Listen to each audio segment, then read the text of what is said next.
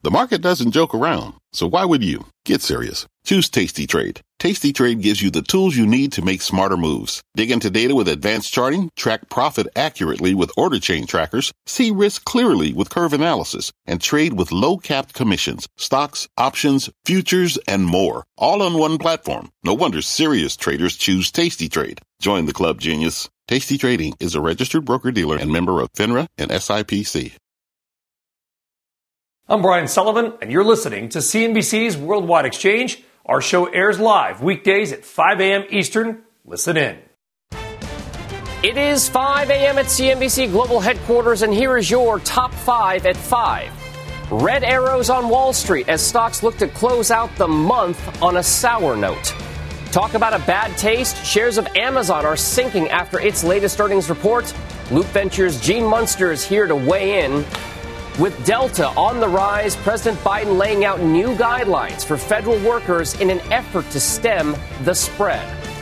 Disney firing back at Black Widow star Scarlett Johansson over her lawsuit claiming the company is in breach of contract for the latest Marvel blockbuster film.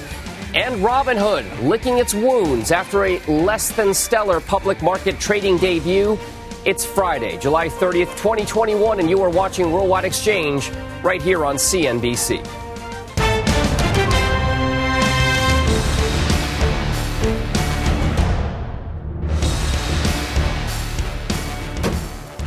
And good morning. I am Dominic Chu in for Brian Sullivan on this Friday, kicking off your morning with U.S. futures looking like they are going in the red.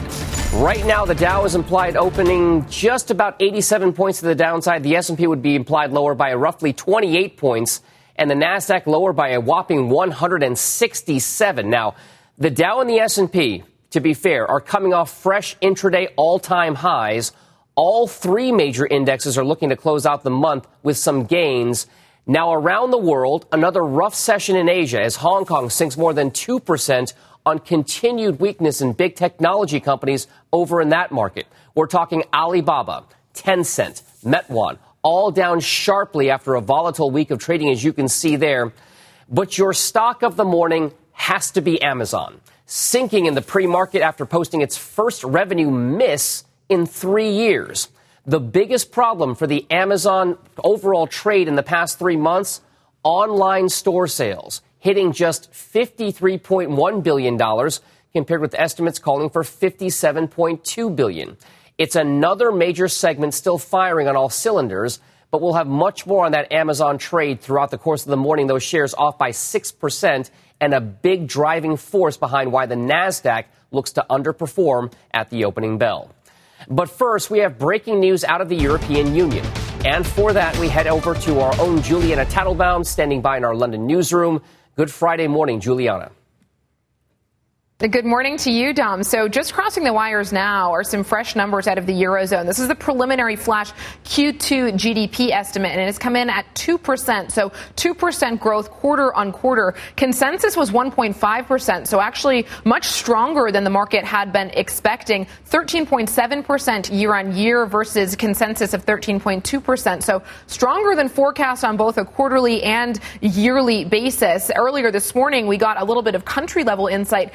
Germany returning to growth in the quarter, but missing expectations. So it wasn't Germany that surprised to the upside. Spain's economy grew faster than expected. But one of the key issues that was plaguing the euro area's largest economy, Germany, are these shortages of various materials, and that's held back growth there. But overall, the Eurozone growing 2% quarter on quarter, according to these flash estimates. I want to just take you to European equities and see how markets are trading on the final day of trade this week. Earnings continue to be a big focus for investors here in Europe today. We are trading lower this morning. The Stoxx 600 down 0.5%, but this comes after the main benchmark hit an all-time high yesterday, advancing by about the same amount. So we are trading on the back foot, but it has been a strong run for the European market. A couple of stocks in focus this morning to highlight for you. UniCredit has posted a second quarter net profit topping 1 billion euros after the Italian lender was able to almost halve its loan write-downs. The bank's CET1 ratio stands at 15.5%.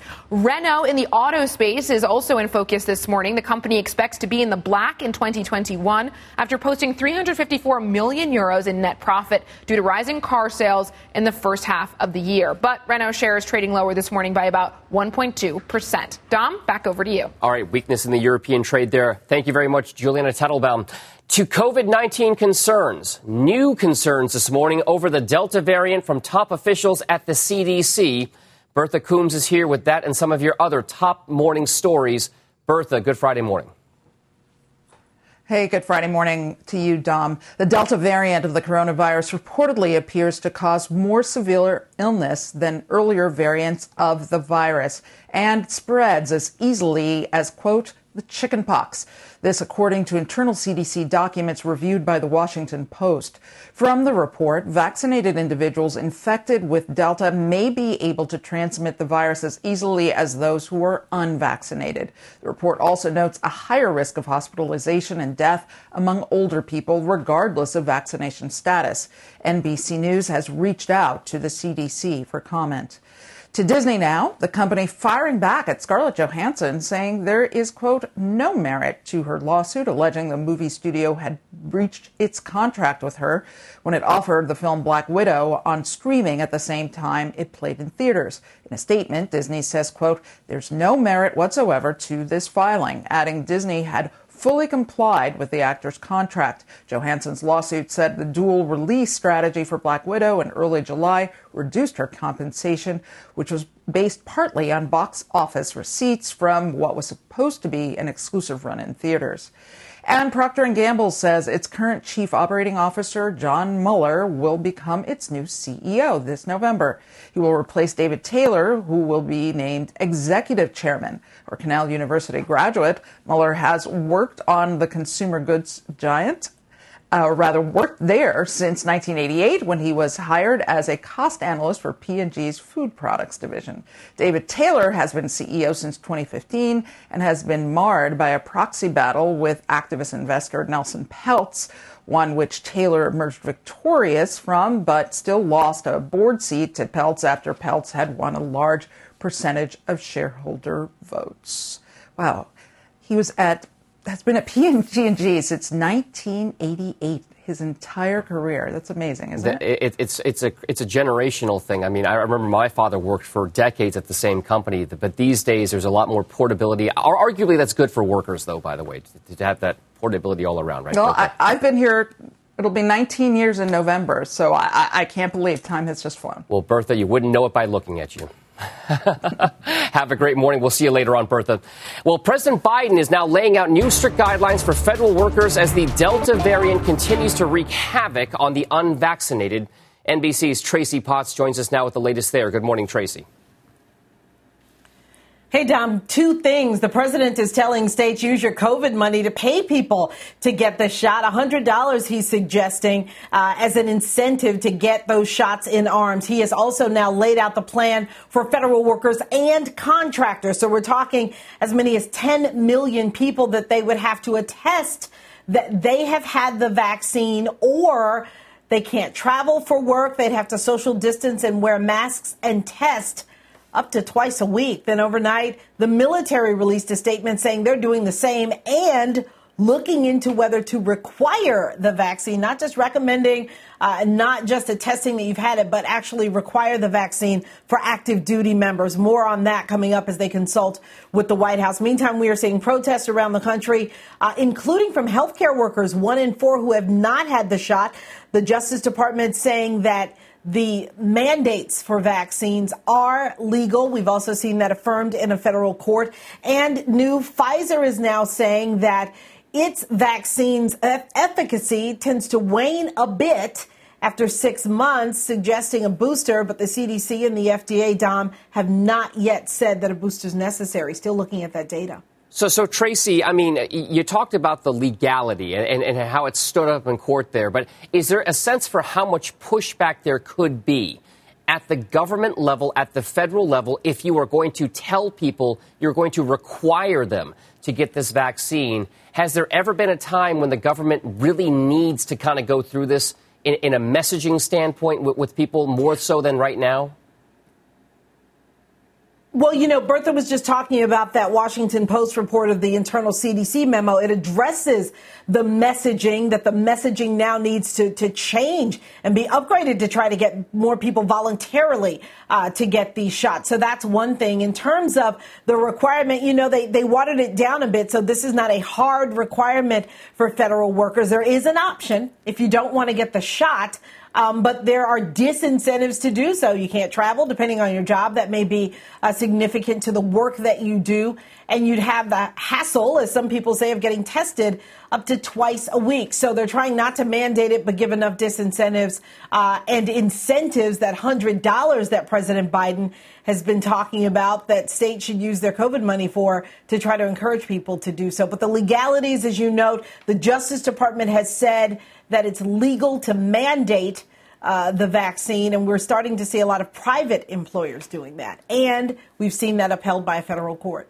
All right. Tracy Potts with the latest there on the vaccination front. Thank you very much. Let's get back to the markets now. Futures right now indicating a lower open after yesterday's disappointing Amazon earnings report threatens to dampen an otherwise strong month ahead of July's final day of trading today. Joining me now is Gibbs Wealth Management Chief Investment Officer Aaron Gibbs. Aaron, it's pretty evident right now. Yes, the Dow is down marginally, implied at the open, the S&P down as well, but it's Amazon really weighing the most right now, right, sentiment-wise, on the NASDAQ trade overall. Right, absolutely. Amazon really always has to beat not just 2 numbers, but 6 numbers, right, because we're always looking at those 3 major businesses, and if you don't nail it on all 6 fronts, the top and bottom line of your 3 major business units, you're going to get hurt, because Amazon really is priced for perfection and priced for top growth.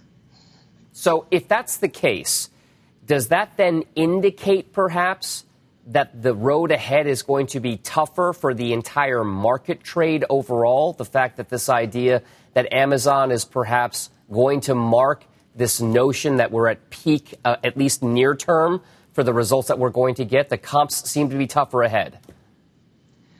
Well, I think Amazon and some of the big mega cap technology companies, we've already seen that even if you beat your top and bottom line of your major business units, but there's a margin that came down or something, really people are looking for any reason to push these stocks down.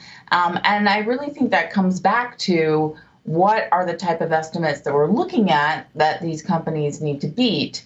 And right now, even companies that beat top and bottom line and beat across the board, even on different business units, they're still getting hit pretty hard, particularly those mega caps. And we're looking at a quarter now where 90% of all companies that have reported for the S&P 500 have beat their EPS earnings, and that is an absolute new record. We've never seen anything like that. Admittedly, we're only halfway through. But even out of the past 4 quarters, we've had 4 quarters where we've had beat rates over 80%, average 83, which is about a 10% increase versus the prior 10 years. So I think really, it's not just about beating estimates. It's about having a surprise that is much higher and much greater across the board, including guidance in different business units and so on. It seems like you're right?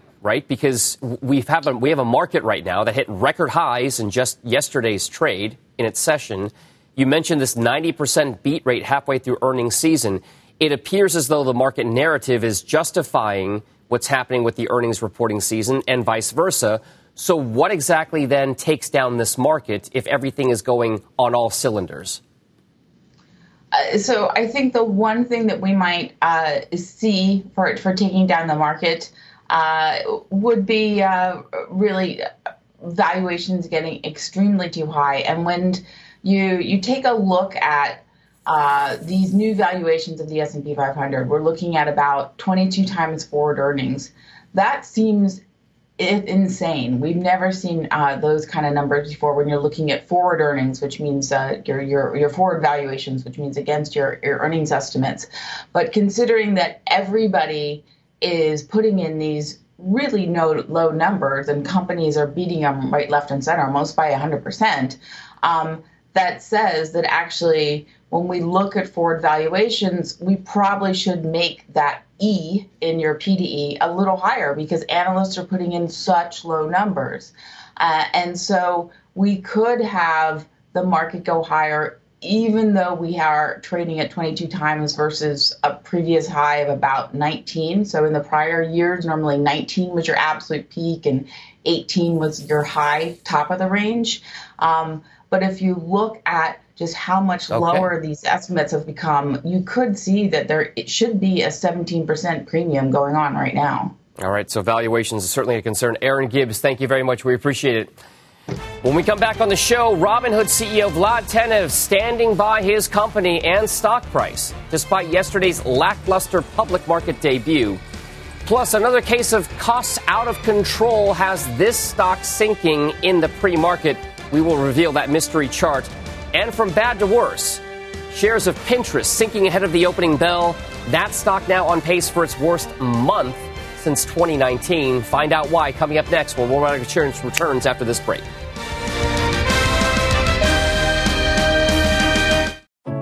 What does it mean to be rich?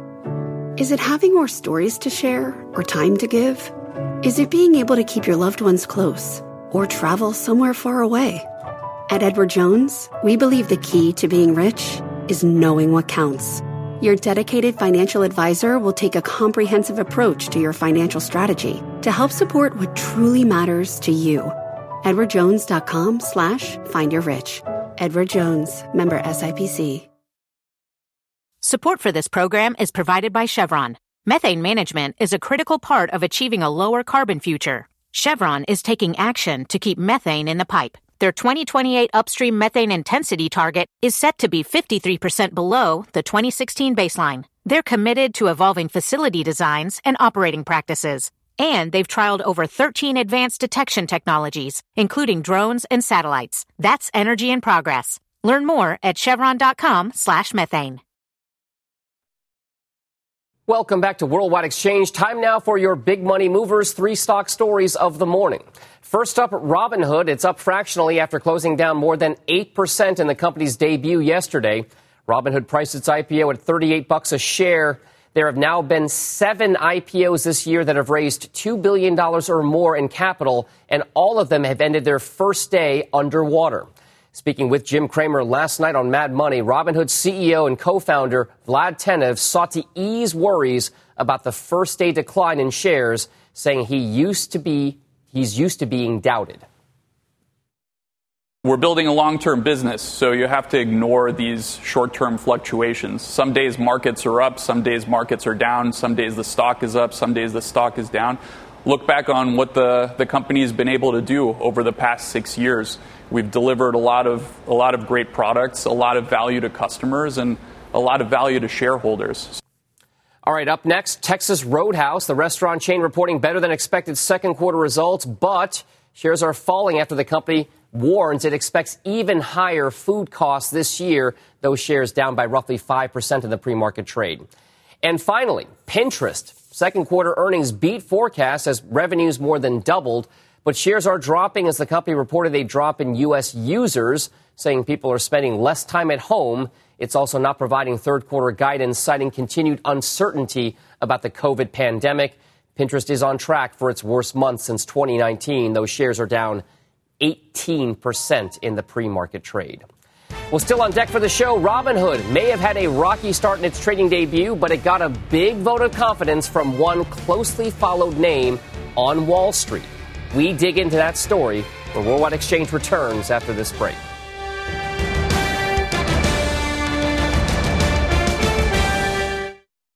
Walmart Plus members save on meeting up with friends.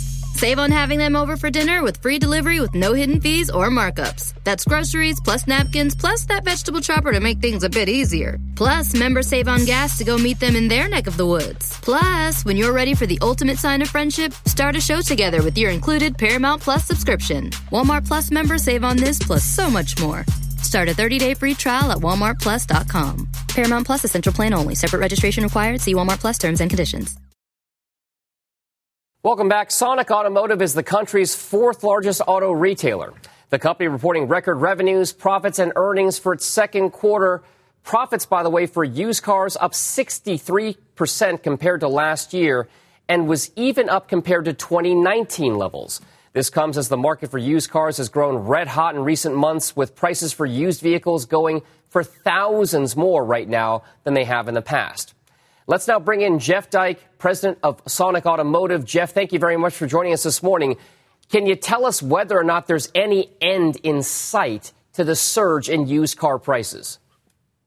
Yeah, sure there is, Dominic. The new car inventories are going to get better progressively over the next few months as we get to the end of the year.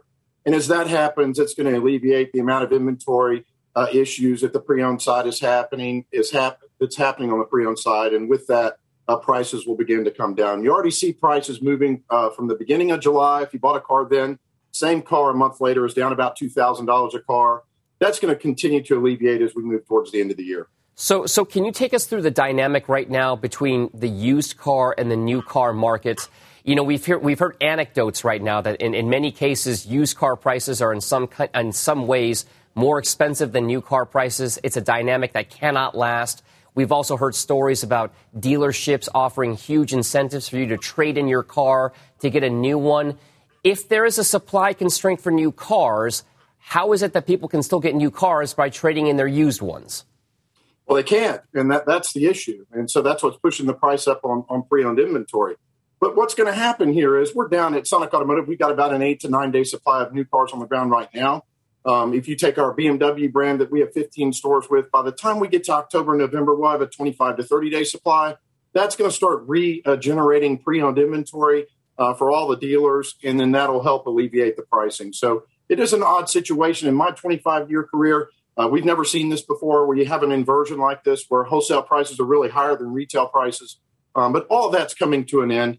Relief is on the way. And the business should be really good between now and the end of the year. The inventories are repopulating. Prices will come down. They'll settle, as I said, from the beginning of June, beginning of July to now. They're already coming down.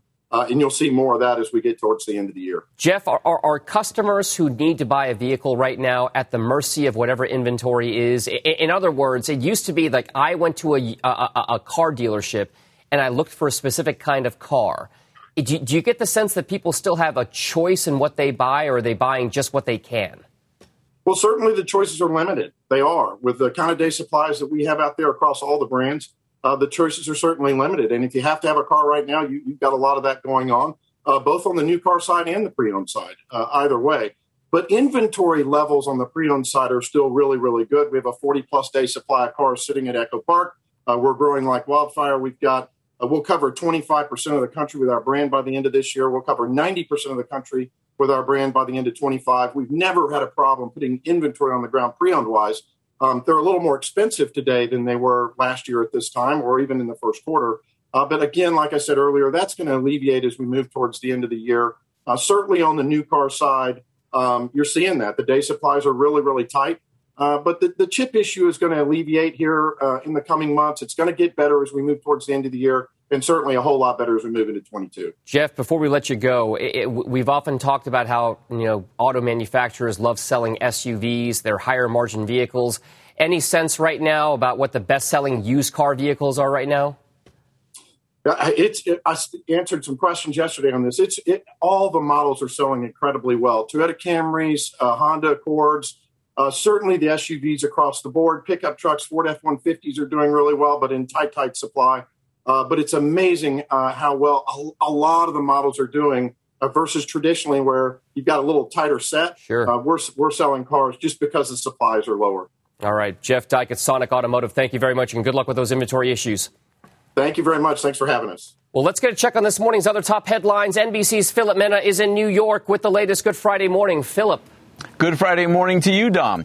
The first group of 200 Afghans who helped American troops during the war in Afghanistan arrived in the U.S. early this morning. Many are translators and their families. Around 2,500 will receive temporary housing at Fort Lee, Virginia. And just moments ago, President Biden released a statement thanking them for standing with the United States. First Lady Dr. Joe Biden underwent a medical procedure at Walter Reed Thursday night.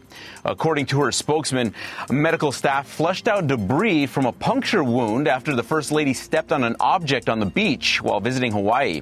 The president was with her during the procedure.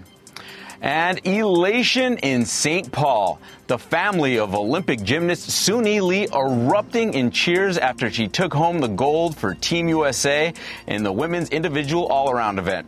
Her high-flying routine was the most difficult in the competition, and Lee delivered on every corner of the mat. So, Dom, once Simone Biles dropped out, a door was opened, and Suni Lee, she stepped up, and she clinched that gold. That's awesome. Talk about an unbelievable run for the U.S. women's gymnastics team. The all-around gold goes to them for, I think this is now 5 straight Olympics where the U.S. team has won an overall gold there. Unbelievable story. Truly dominant. Yeah, absolutely. All right. Thank you very much, Philip Mena. We'll see you later on. Ahead on the show, investors are punishing Amazon despite a third straight $100 billion plus quarter in revenues. Loop Ventures' Gene Munster is here to dig into those numbers when Worldwide Exchange returns after this.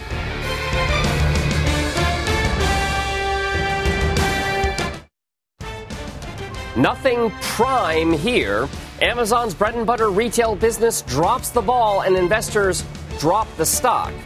Those results not doing anything to help out the overall market ahead of the opening bell. Futures now down triple digits ahead of the final trading day of the month and laying out the bull case for big oil ahead of this morning's quarterly results. It is Friday, July 30th, 2021, and you are watching Worldwide Exchange right here on CNBC.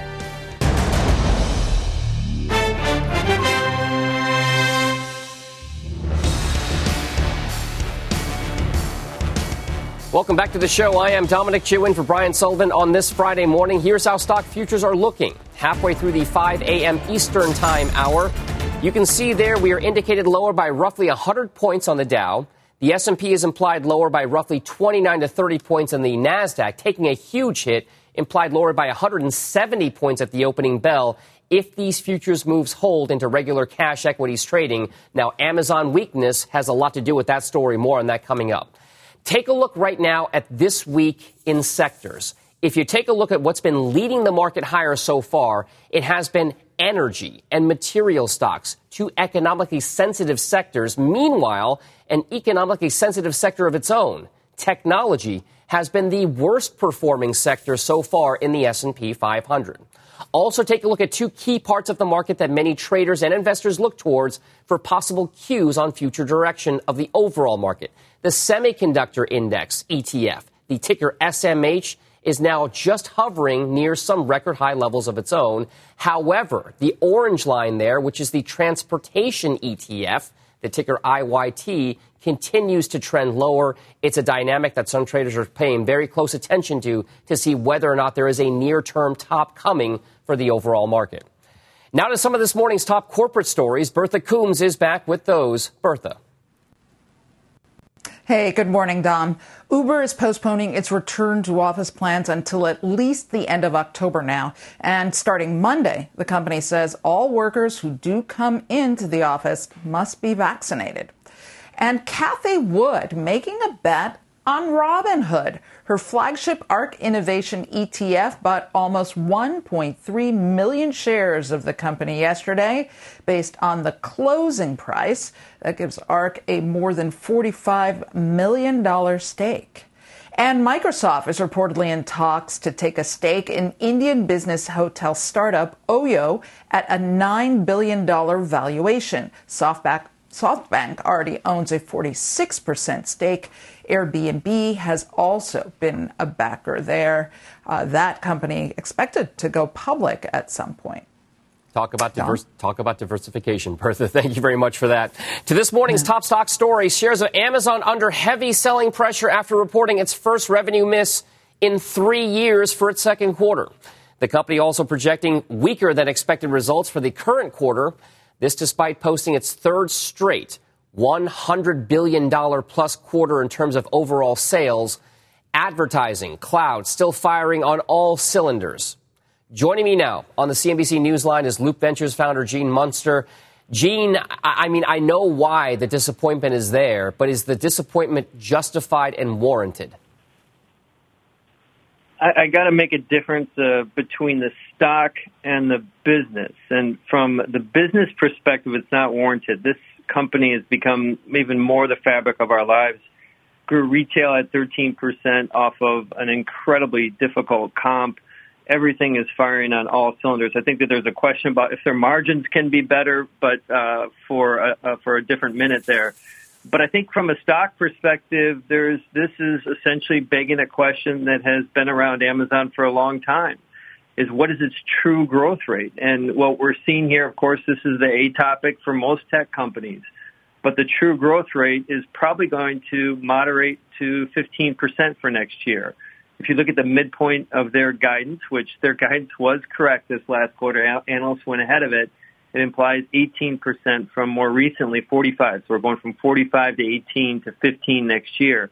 And that is a question. And what that means, Dominic, in my mind, when you see that, is investors take a step back and do a re-rating of the multiple. And you're seeing some of that today. So, we've spoken at length in the past with you and others covering Amazon about this notion of where you emphasize kind of like the news coming from this company. It used to be years ago, and maybe even so to a certain extent today, that it's about the online platform, the retail platform, and everything else. And yes, that came in disappointing.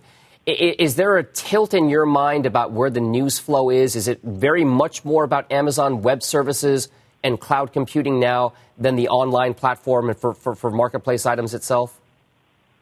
I think, yes. The simple answer is that still retail is the dominant part of their business.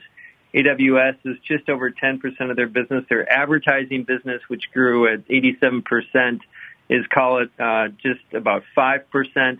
So collectively, those two meet this kind of 15% threshold for investors. So, yes, those are going to become a bigger part. But you still need to recognize that this is predominantly a retail business. It's not a mixed message. Retail still matters. These other things are getting attention, but retail matters. It's kind of like Apple with the iPhone, is that they can have services do great, but unless the iPhone's doing great, investors aren't satisfied. And so we kind of circle back to a secondary topic, too, which comes in and out of favor, which is the question of profitability. I want to quickly highlight that. Is that Amazon is a tech company, there's no doubt, but the margins that they have are not tech-like. This is operating margins of 6 to 8%. Google, Apple at 30%, Facebook at 42%. And I think that the question, the stock, the next move higher in the stock, I think needs to come around margins. Now, they're not going high anytime soon. CFO said on their call that they're continuing to be in investment mode. But if I was in Jassy's role, I would really make the A topic around automation. They have 1.2 million employees. They added 65,000 in the most recent quarter. They have a huge opportunity to take automation, robotics, to reduce costs. Human costs were the biggest X factor in their operating expense this quarter because of the tight labor market. They have an opportunity to move their margins much higher in the years to come. I think that's going to be the new A topic on Amazon in the future. So, with that as the A topic, then you have to look at the competitive landscape, right, for this particular company, because on that online retail side of things, you've had, they're the top of the heap, right? Everybody's gunning for their market share, and many other companies have kind of made incremental gains since the COVID pandemic started. Amazon has come out a winner, no doubt. But then that margin story has to be driven by where it has real competitive advantages, right? It has to come from, say, web services or maybe even online advertising if it can make inroads against companies like Facebook and Alphabet. Those are areas that they need to make inroads against Facebook, like you said. I see their competitive advantage as really around infrastructure. I remember covering Amazon 12 years ago, and they're making investments in infrastructure, and investors wondered why a tech company would be doing that. It turns out that has become the infrastructure. Actually, the fulfillment centers, the trucks, the ability to get your packages to you quickly, that becomes the competitive advantage. And I would put it in this context. If someone would give you and I $100 billion and say, go start a great e-commerce company, I think the best thing for us to do would be to return the capital back to the investors, because to compete with Amazon is on their infrastructure side is incredibly difficult. And that, to me, is the opportunity, is to take the advantage that they have around infrastructure that does not have a cost advantage today, but to add efficiencies and automation into it to improve margins. I almost see more Amazon trucks around my neighborhood than I do FedEx or UPS trucks these days. Gene Munster, thank you very much. Always great to get your thoughts. Have a nice weekend, Gene. Thank you.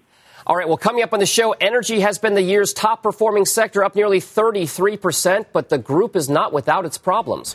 We will talk to one of the street's top analysts on big oil ahead of reports from Exxon and Chevron this morning. But first, as we head out to break, some of your other top stories. Texas Governor Greg Abbott is threatening to fine local officials and businesses that enforce mask mandates and vaccine requirements. He says the path forward, quote, relies on personal responsibility rather than government mandates. Grooming startup Manscaped is reportedly in talks to go public through, guess what, a SPAC deal with Bright Lights Acquisition. The combination entity is said to hold a value of about $1.4 billion for that Manscaped ecosystem. And Tesla agreeing to pay $1.5 million to settle a class action lawsuit over Model S battery throttling. The proposed settlement would pay owners about $625 apiece. Stay tuned. You are watching Worldwide Exchange right here on CNBC.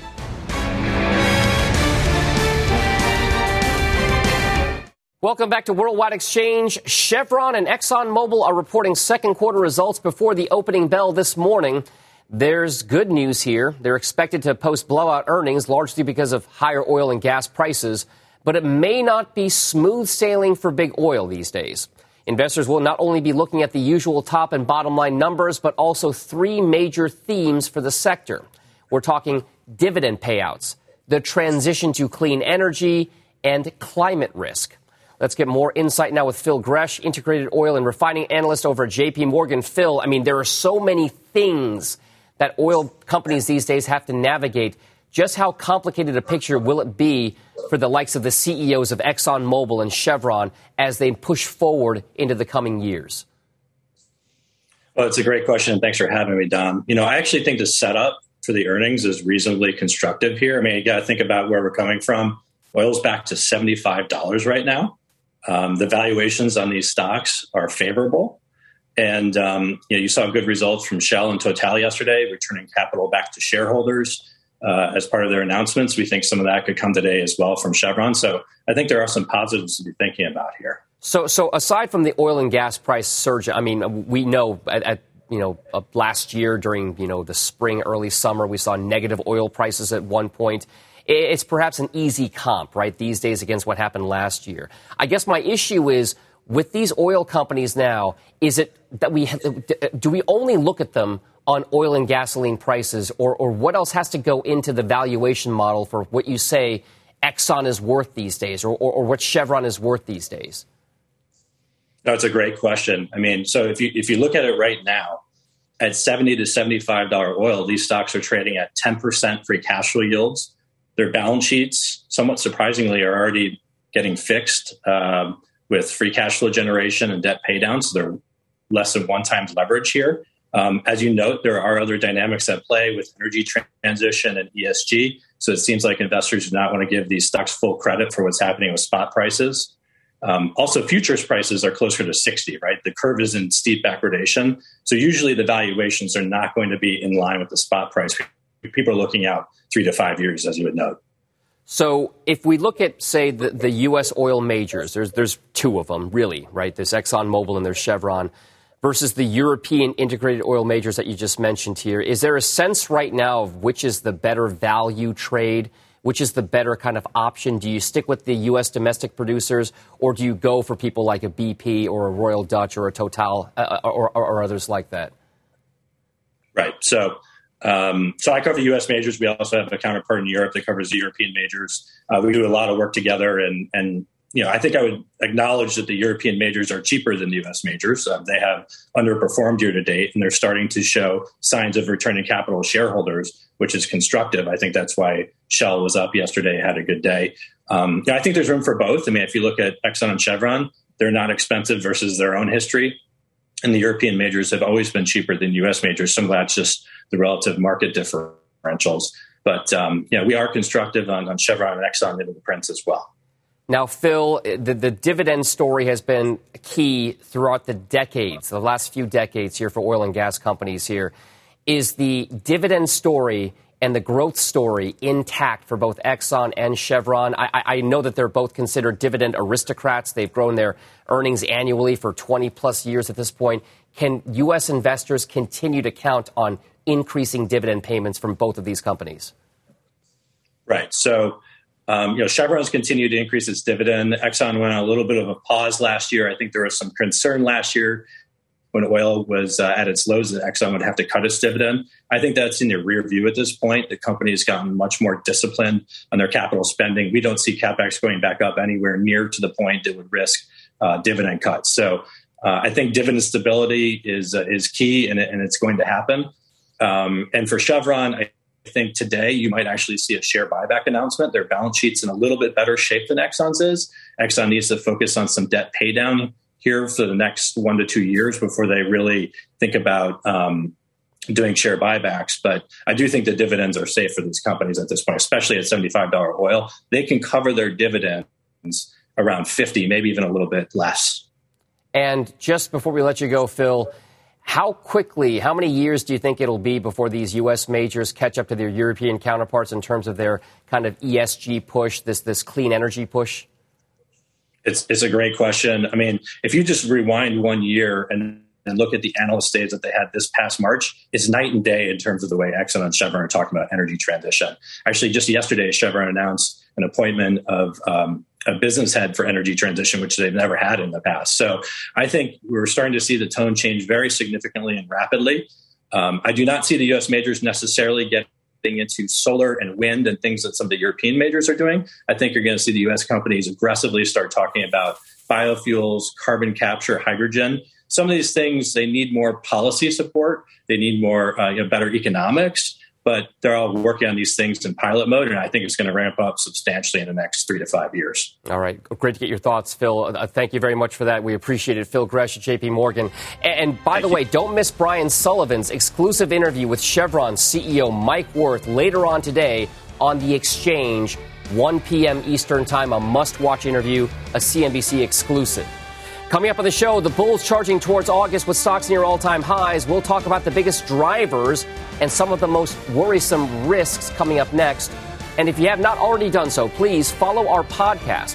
If you miss Worldwide Exchange, check us out on Apple or Spotify or other podcast apps. Worldwide Exchange, audio format. We'll be right back. Today's big number, $30.8 billion.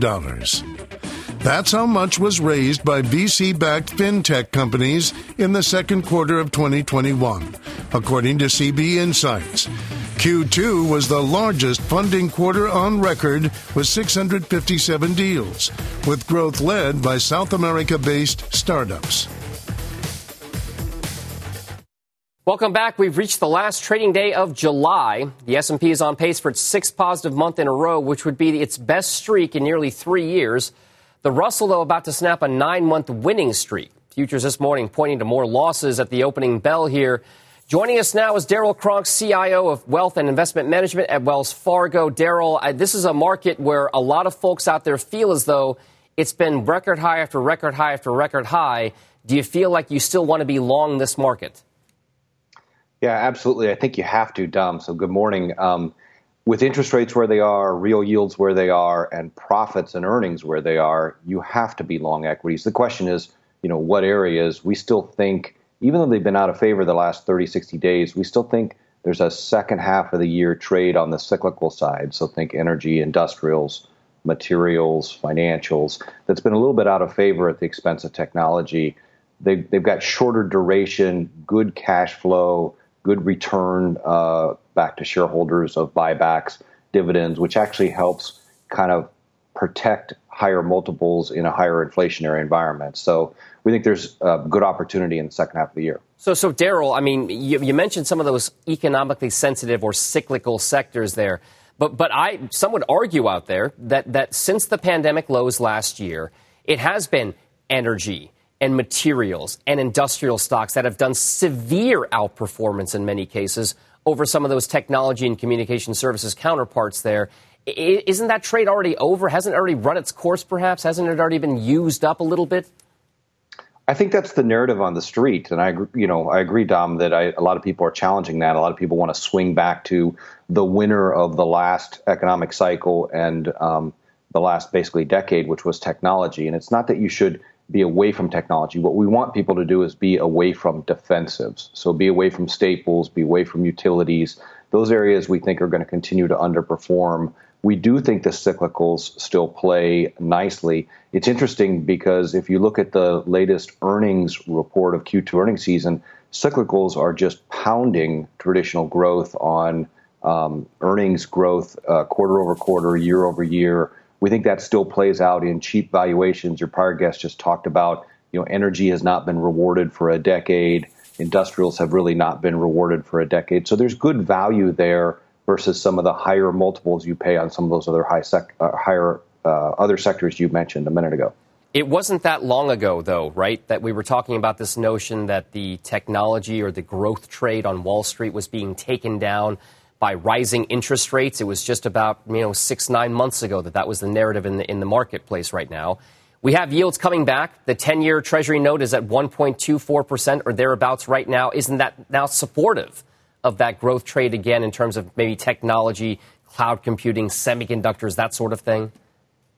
It is, and you're exactly right. And that is the narrative for the second half of the year, meaning if you believe that interest rates are going to go higher and the yield curve resumes a steepening effect in the second half of the year, which we actually think will happen, then you want to be long the cyclicals, as we just got done talking about. If you believe, on the other hand, that interest rates are going lower from the 124 10-year Treasury and the yield curve is going to continue to flatten, which we don't think is the likely scenario here, then absolutely. Growth is the place to be. Technology is the place to be. Discretionary is the place to be. Communication services is the place to be, kind of the trade of the last decade. We actually think you still get some steepening in the yield curve in the second half. We still think rates go higher. We're up 75 basis points from where we were a year ago on the 10-year, but still down only 50 basis points from where we were at the April highs. All right. Complicated dynamic for sure. Daryl Cronk at Wells Fargo, thank you very much. Have a nice weekend, sir. You too. That does it for us here on Worldwide Exchange. Squawk Box picks up the market coverage coming up next. Have a nice weekend. You've been listening to CNBC's Worldwide Exchange. You can always catch us live weekdays at 5 a.m. Eastern only on CNBC. Walmart Plus members save on meeting up with friends. Save on having them over for dinner with free delivery with no hidden fees or markups. That's groceries plus napkins plus that vegetable chopper to make things a bit easier. Plus, members save on gas to go meet them in their neck of the woods. Plus, when you're ready for the ultimate sign of friendship, start a show together with your included Paramount Plus subscription. Walmart Plus members save on this plus so much more. Start a 30-day free trial at walmartplus.com. Paramount Plus Essential Plan only. Separate registration required. See Walmart Plus terms and conditions.